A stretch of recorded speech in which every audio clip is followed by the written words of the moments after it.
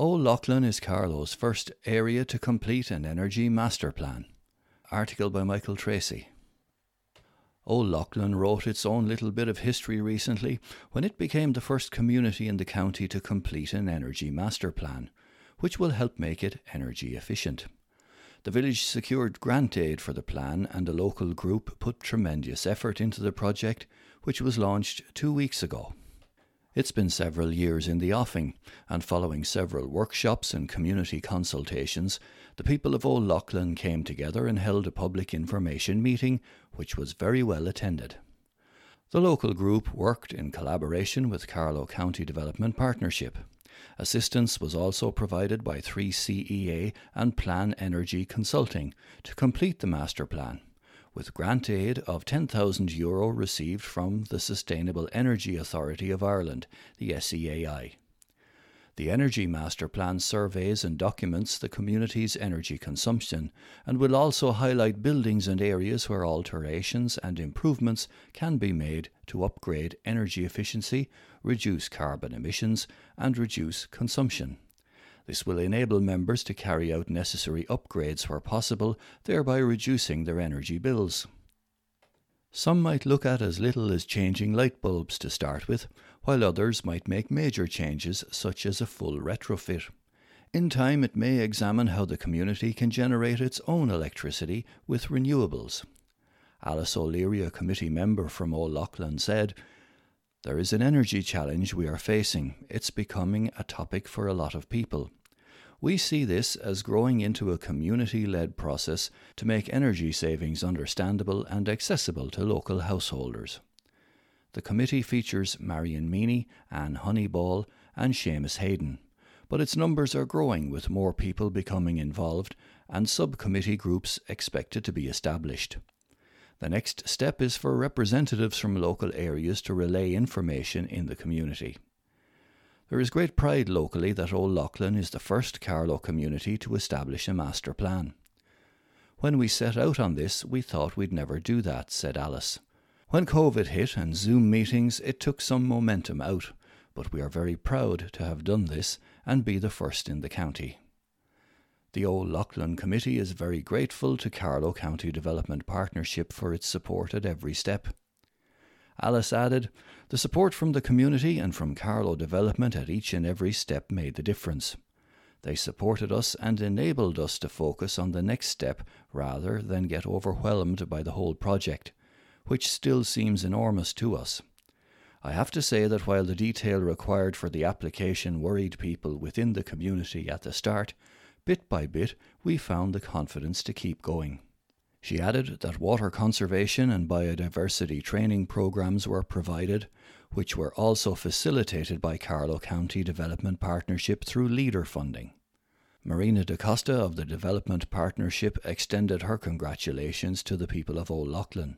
"The journey was long and hard. Sometimes it felt we would have to take a step back, particularly in light of the complications and hurdles that were created due to COVID," said Marina. However, the resilience and determination of the committee, along with our partners 3CEA and Plan Energy, overcame a multitude of barriers. O'Loughlin can proudly take ownership of the very first Energy Master Plan, EMP, to be launched in County Carlow. O'Loughlin's EMP has been developed by looking at energy in as many aspects as possible: community buildings, businesses, farms and private residences, and how changes can be made to conserve energy and reduce costs. Guided by the EMP, local people can decide how they can all conserve energy in the way that suits all pockets. Following on from initiating and progressing the EMP for the village, O'Loughlin explored different ways in which it could enhance and preserve its beautiful landscape to continue to maintain its natural ambience in a sustainable manner. This includes the fundamentals of promoting energy efficiency, water conservation and quality, and biodiversity. With support from Carlow County Development Partnership, O'Loughlin Community Hall and O'Loughlin Tidy Towns, local residents were able to access expertise and know-how to reflect on the value of what was present in their village and learn how to protect O'Loughlin and their natural resources in the future. Swimming Club gets €5,000 Texaco grant. Article by Elizabeth Lee. Bagnallstown Swimming Club was presented with a cheque for €5,000 by Texaco as part of its Support for Sport initiative. The club scooped the grant after being one of almost 400 clubs nationwide to apply to the scheme. Founded in 1947, the swimming club has continued to play an important part in community life in Bagnallstown and beyond. The focal point of the club's activities is a 25-metre heated open-air pool which is available to the public from June to September. Swimming and water safety lessons are offered alongside aquatic events such as river races, swimming galas and fun days. Mary Foster, head of water safety in County Carlow, was presented with a cheque for €5,000 by Niall O'Rourke from Valero Energy Ireland Limited, the company that markets fuel in Ireland under the Texaco brand. Under its Texaco Support for Sport initiative launched last September, a fund of €130,000 was set aside for allocation in equal amounts of €5,000 to successful applicants chosen on a county-by-county basis. First responders continue with their defib rollout. Article by Elizabeth Lee. Carlow Town community first responders have launched 2 more 24-hour accessible defibrillators as they roll out their programme for outdoor machines across Carlow Town and Graiguecullen. The latest 2 machines to be unveiled are located at the Dome Entertainment Centre in Graiguecullen and at Dolman Nursery in Dolman Gardens, Sandhills. The idea of installing a fully accessible defibrillator in Dolman Gardens came from local resident Colin Whelan, who floated the idea with his neighbours, and funds were quickly collected to meet the cost of buying the machine. The first responder group has committed to sponsoring the expensive casing, which enables the defibrillators to be installed outdoors. The local creche was considered to be the best place for it because it was a neutral yet well-known location that people would be familiar with. The machine at the Dome was from Elke Fingleton, who set up the John Fingleton Defibrillator Fund in memory of her late father, and she suggested to the first responder team that it would be a good idea to install it in the special outdoor casing so it could be accessed any time of the day or night. While shops, sports clubs and other organisations have defibrillators on their premises, sometimes they aren't available to the public outside of business hours.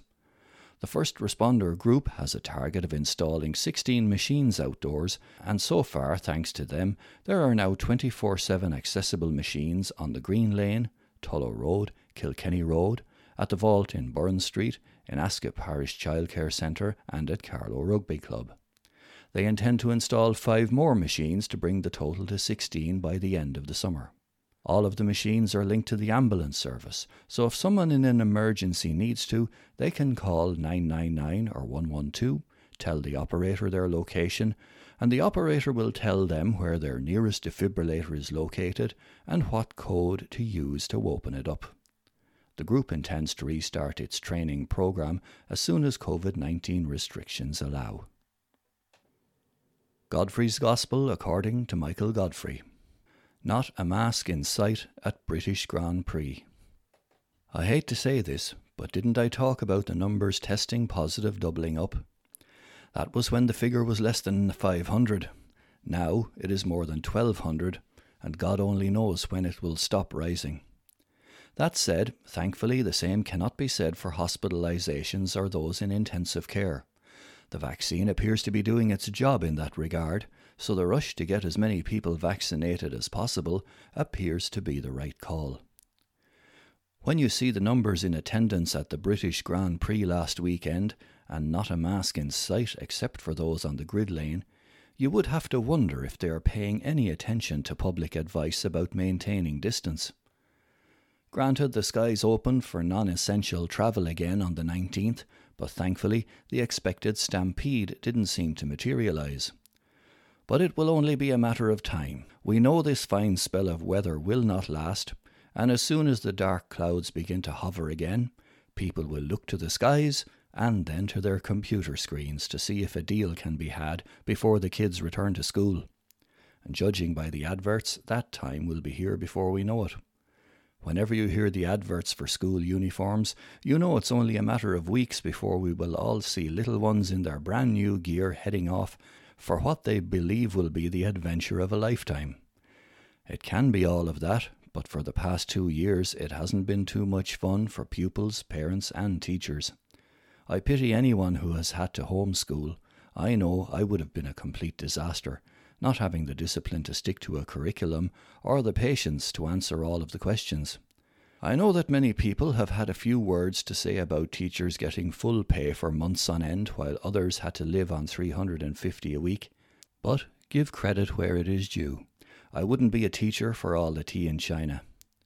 Speaking of giving credit to someone, I happened to be in Harry Corrie's the other day in search of something, anything, that would allow me to open a window in the house while at the same time keeping the flies out. I don't know about you, but I abhor flies. It's not just the nuisance of taking a swipe and missing whenever they try to land on your food, but it's the very thought of what they do as soon as they land that absolutely disgusts me. Many years ago I attended a brief hygiene training course which showed a short film of a fly at work and how we end up with a rumbly tummy or worse after they have done their business on our food. Trust me, if you had seen that video, you'd never want to see a fly in your house again. Anyway, so there I was trying to explain my case to the girl at the cash desk. "I know exactly what you want, but I don't have it," came the reply. Lovely, I thought, just what I wanted to hear. But there was more. Not alone did the employee give me the name of the product I needed, she then told me where to buy it. Home store and more. Isn't it nice to be nice? One minute I was trying to explain what I needed a net curtain for, and the next I was walking out of another shop with the branded product which did the job for me. Happy days. Mind you, I still want the good weather to continue, even if it does bring out every fly in the country.